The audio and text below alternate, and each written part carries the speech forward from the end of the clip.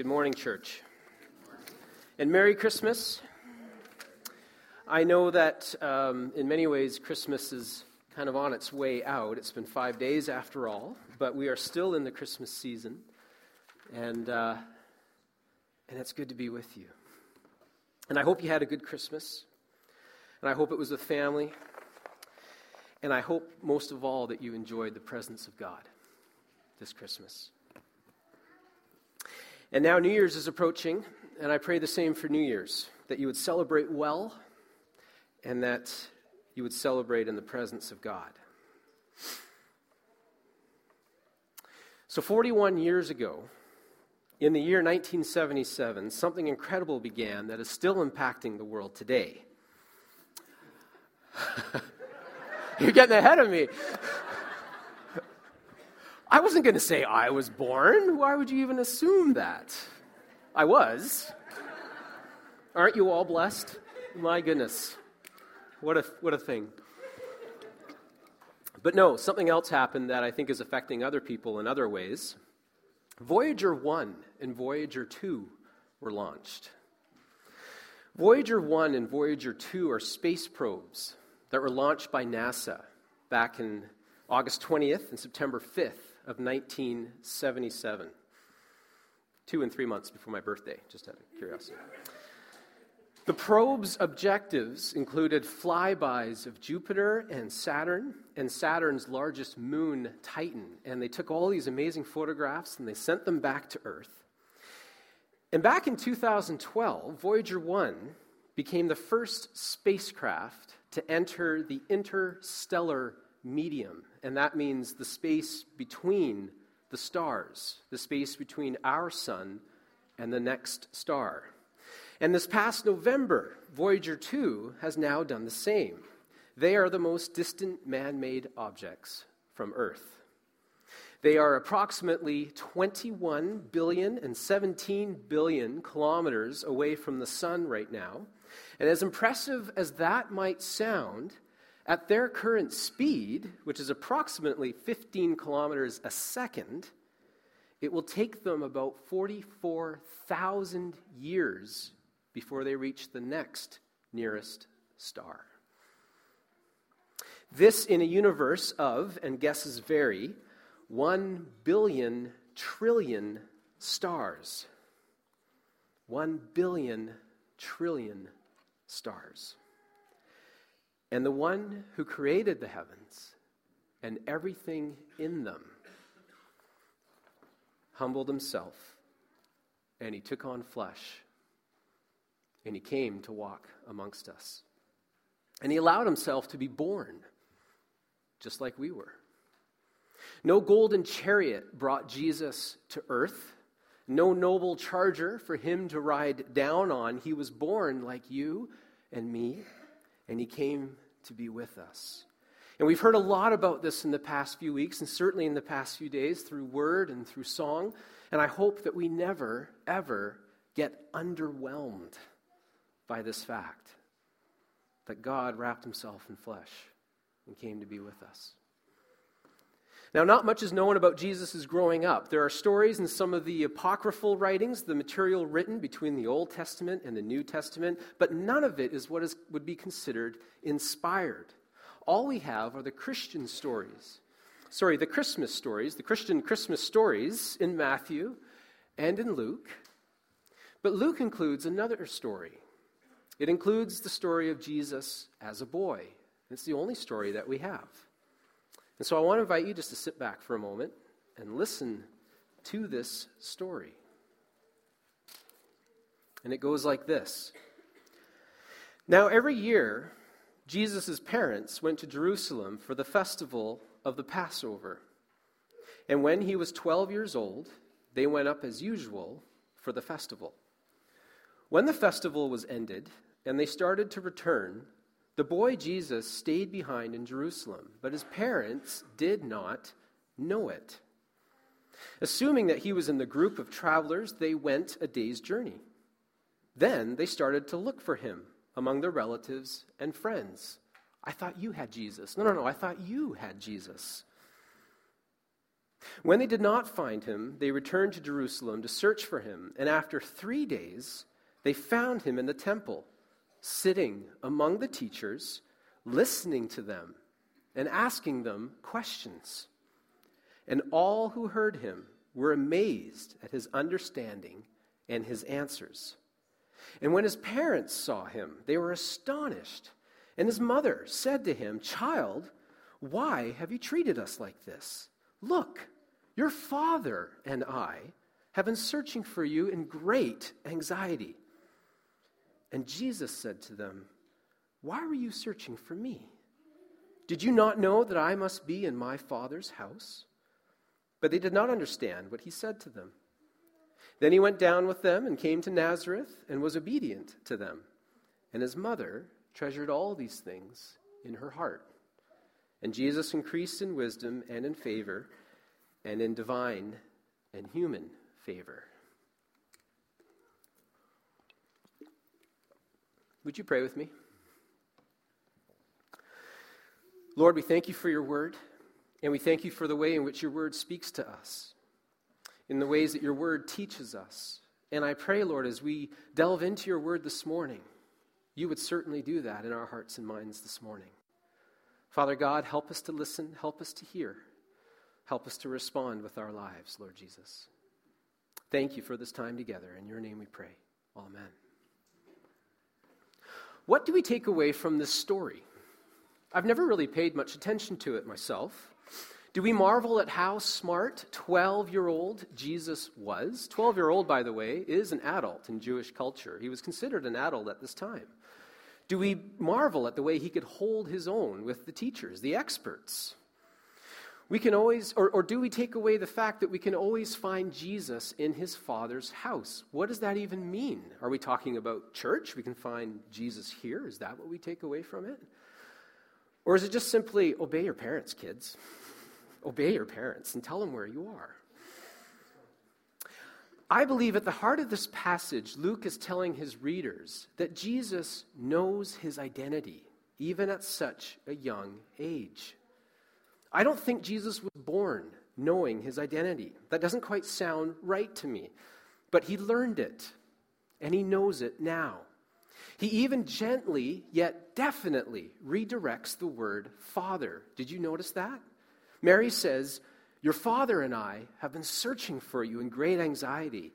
And he said to them, "Why were you searching for me?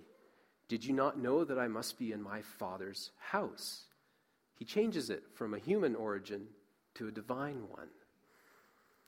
And I think we take this fact of Jesus' identity home with us, but also the fact that Jesus made being in his Father's house a priority. But make no mistake, this has little to do with the temple or a structure. And even today, church does not mean building. It describes people who are in relationship with God and with each other. And the Gospels will go on to show that temple would come to mean us. Jesus would make his home in us, his presence in us. Jesus is making his relationship with the Father a priority. And that's a great question for us as a church, and that's a great question for us as individuals. This new year, will we make God a priority? Now, for this part of the message, I want you to imagine that there's a floor-length mirror right here, and I'm preaching to myself, because I need to hear this. I really need to hear this message. And I think we all need to hear this message.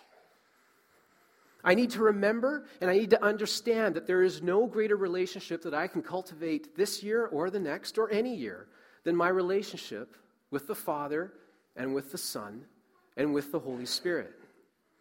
Not to make God love me more, not to try and impress him, not to try and curry favor or get some kind of fringe benefits from him, but because before I met Jesus, I was the walking dead. And now in him, I am alive in a new and wonderful and powerful way. And so are you. And I want every aspect of my life to come alive with the power of God. I want every relationship to bear the fruit that comes from allowing God to reign over it. I want to know the joy of the Lord, even in the darkest moments that life brings. And I want to share that with my wife and with my kids. And I want to share that with my family and with my friends. And I want to share that with you, my dear church family. And for this to be, I need to make God the priority of my life. And the beauty of this is that putting my relationship with God first is never at the expense of my human relationships. On the contrary, it makes them more whole. Love God, love your neighbor. The first leads to the other. We love up so that we can love out. I want to be careful about putting out a formula for this making a God a priority thing to happen, because then it becomes all about following a formula instead of following God. And there is no formula for this, nothing we can do in the sense of making it happen of our own accord, but we were designed for a relationship. And a large piece of any relationship, in fact, the most crucial piece, I would say, of any relationship is communication. And communication is done best when we take our time with it. So may I suggest that we follow what we see Jesus doing here. And in 2019, make God our priority by learning to sit and to listen and to respond to Him. These are the three things we see Jesus doing in this passage. We need to make space to simply sit with God. Now, if you were to knock on the door of the Pat Stone household, if you were to come to my house and knock on the door, the next thing that you're going to hear is a series of barks and a series of growls. And you're going to hear 4 paws come careening down the stairs, followed by a thump as he literally hits the front door with his body. And it is kind of funny, unless you're afraid of dogs, in which case it's absolutely terrifying. But that's what you're going to hear if you knock on our door. And then the next thing you're going to hear is us commanding Boomer to sit in his corner and wait. And then when we open the door, you're going to see a dog that is bursting at the seams to try and come see you. In fact, he doesn't really sit. He just kind of leans like this, trying to look through the doors as we open it up. And often he doesn't stay. Even when the proverbial voice of God from his master tells him to sit, wait, he hates it. He finds it so hard because he wants to say hello. He's a friendly dog. He's just over-exuberant. We find it hard to sit. We find it hard to wait. But we need to make space to sit with God. Let me tell you something for certain that 2019 will bring to the majority of us in this room. 2019 will bring many more opportunities for us to be busy. I can guarantee you, for most of us in the room, that's what 2019 will offer us. More opportunities to be busy. Busy with work, busy with our kids, busy with all the things that we're involved with, even busy at church. What if we learned instead to sit and be still once in a while? To sit and not fidget. To sit and learn what it's like not to have a phone in your pocket, or even, dare I say, on the table in front of you, but to turn that thing off and put it away. To sit and be with God. And I can hear all the parents of young kids right now going, yeah, right. Fair enough. This is easier said than done, depending on our life stage. But listen carefully. I do believe that we are very good at making time for the things we want to make time for. And I believe many of us are really, really terrible at making time for the things we need to make time for. Want often trumps need. 12-year-old Jesus comes and he sits at the feet of Israel's teachers, listening and asking questions. He knows that he needs to be in his Father's house, in the presence of the Father. And his ministry would show this as he becomes an adult and as he travels. He would always be stealing himself away to spend time with the Father. He wants this and he desires this, and we need that. We need to want that. We need to want God.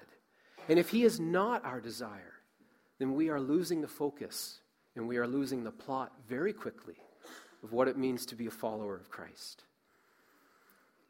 Making time to sit with someone, putting aside the distractions, it shows them respect. It shows a desire to share and a willingness to both hear and respond. And all of this gives the person worth.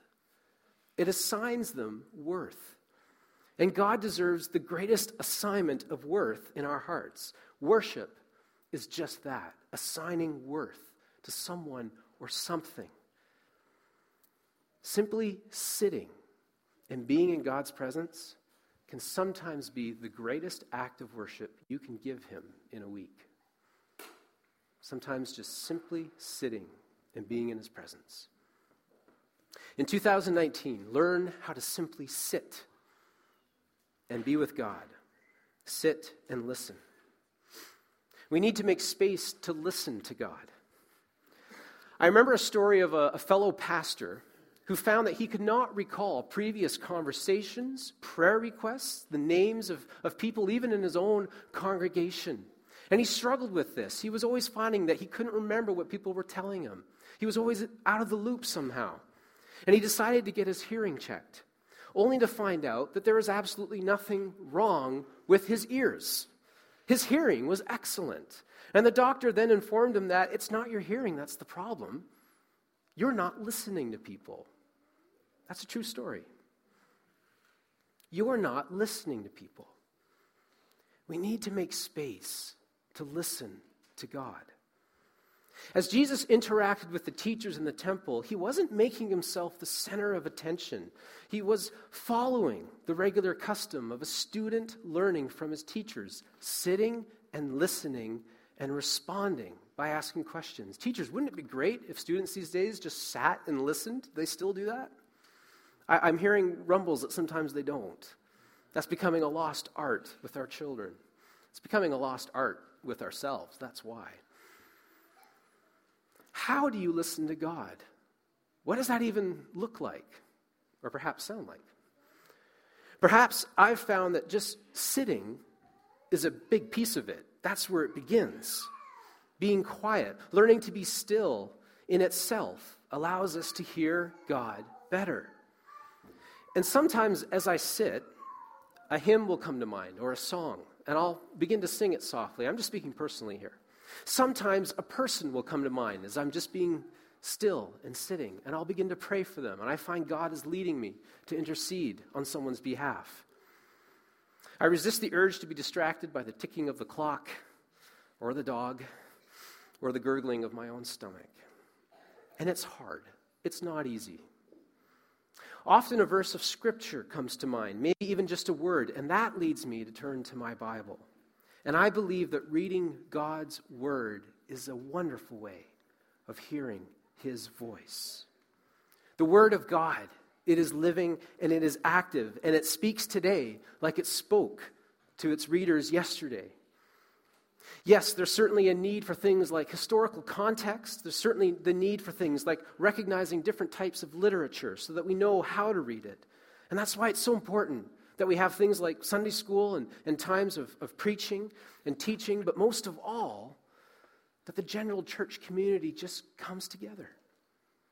And we just learn from one another. It doesn't matter what my title is or your title is or whatever. We are all disciples of Christ, and we are all learning together. That's the best way to do it. Earlier this winter, I'd been encouraging the families to read the Bible with their children, and for adults and parents in general to get into their Bibles.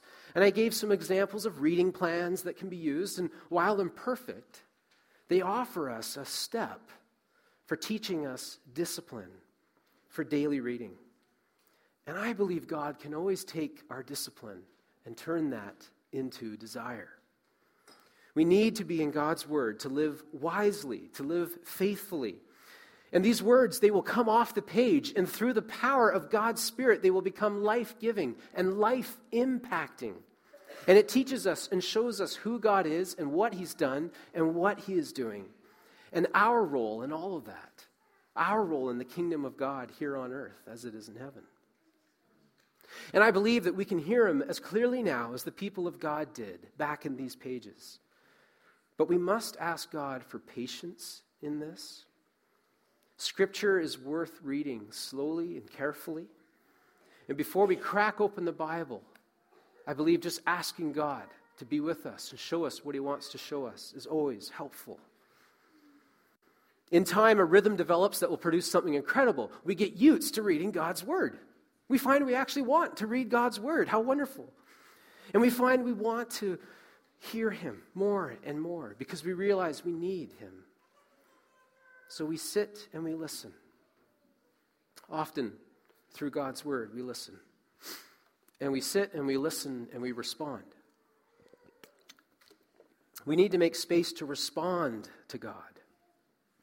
If there's one thing I love about the Bible, it's the Psalms. I love that God was willing to take our words to him and give them back to us as his word to us. How cool is that?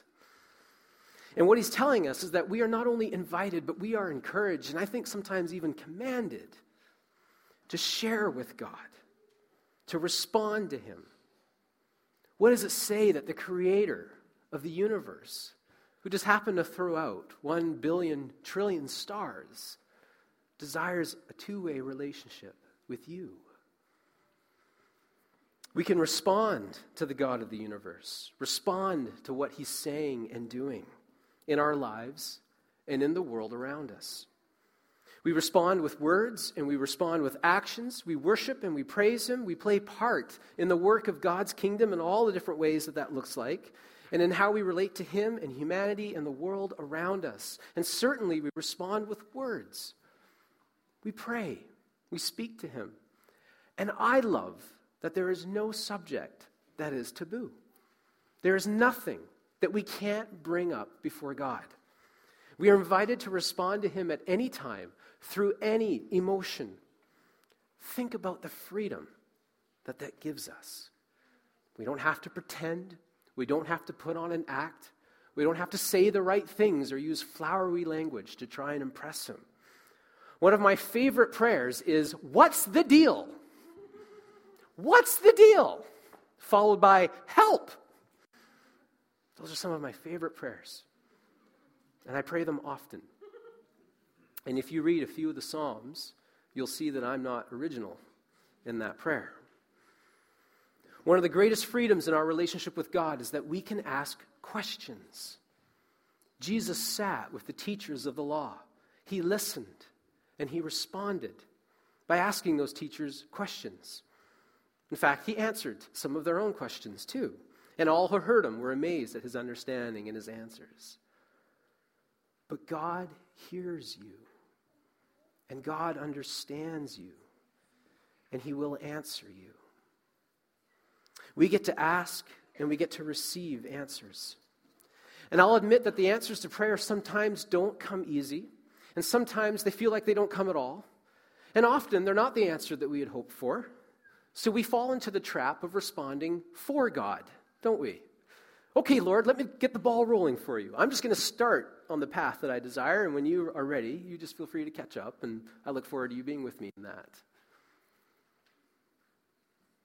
But the answers to prayer, in my experience, often come through following the first two, sitting and listening, more than by doing. And remember, sit and listen are action words. They're just not the action words we like. In 2019, I want to encourage you, church, to make space to sit and to listen and to respond to God. And here's why I believe it's important to take this home and practice it. To practice it individually, but then to practice it communally, too. Here at church, or in a life group during the week, or in a Supper 8 group, or with a friend over coffee, or with your kids at bedtime. The best part is, the more that we practice sitting and listening and responding to God individually, the more I believe it brings us together. God loves to reveal his purposes to his people. And the most exciting thing is when you hear someone say, "God is telling you that too?" Same here.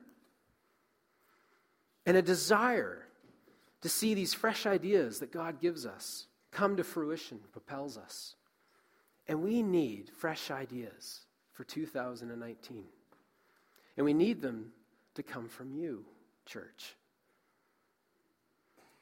Your elders and your deacons and your staff and your ministers are good at coming up with some things, but the best ideas, and we talk about this in our meetings, the best ideas always come from people within the congregation.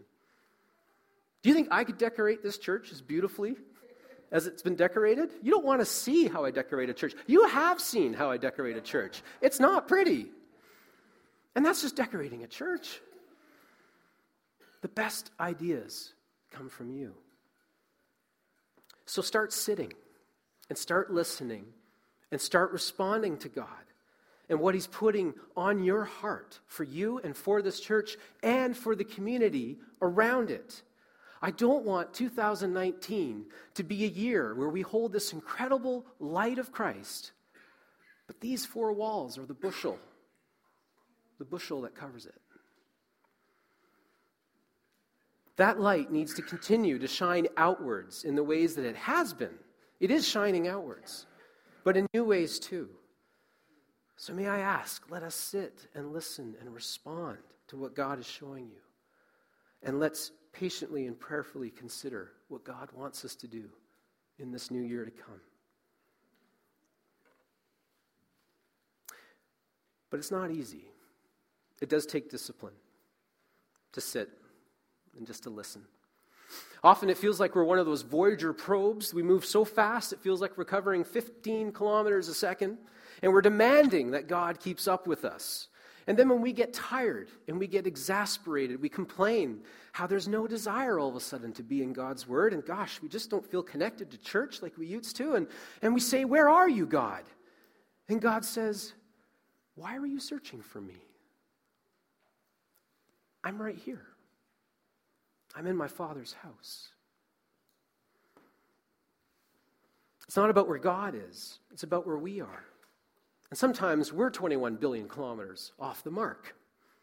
But all it takes is one step back. And there He is, right with us. Because He's here. We've just celebrated the season of Emmanuel, God with us. And by the Spirit, the presence of Christ is with us too, close. For we are now the Father's house, and He longs to draw us close, and we long for it too. It's ingrained in us. It is always there. So make space for Him this new year, church. Start today. Sit, listen, and respond to the God of the heavens and the earth, of you and me. Make Him the priority. And no matter what this year brings, failures or successes, blessings or tragedies, I do believe that we will be closer to Him through it. And we need to be close to Him today, more than ever. God bless you, church. Amen.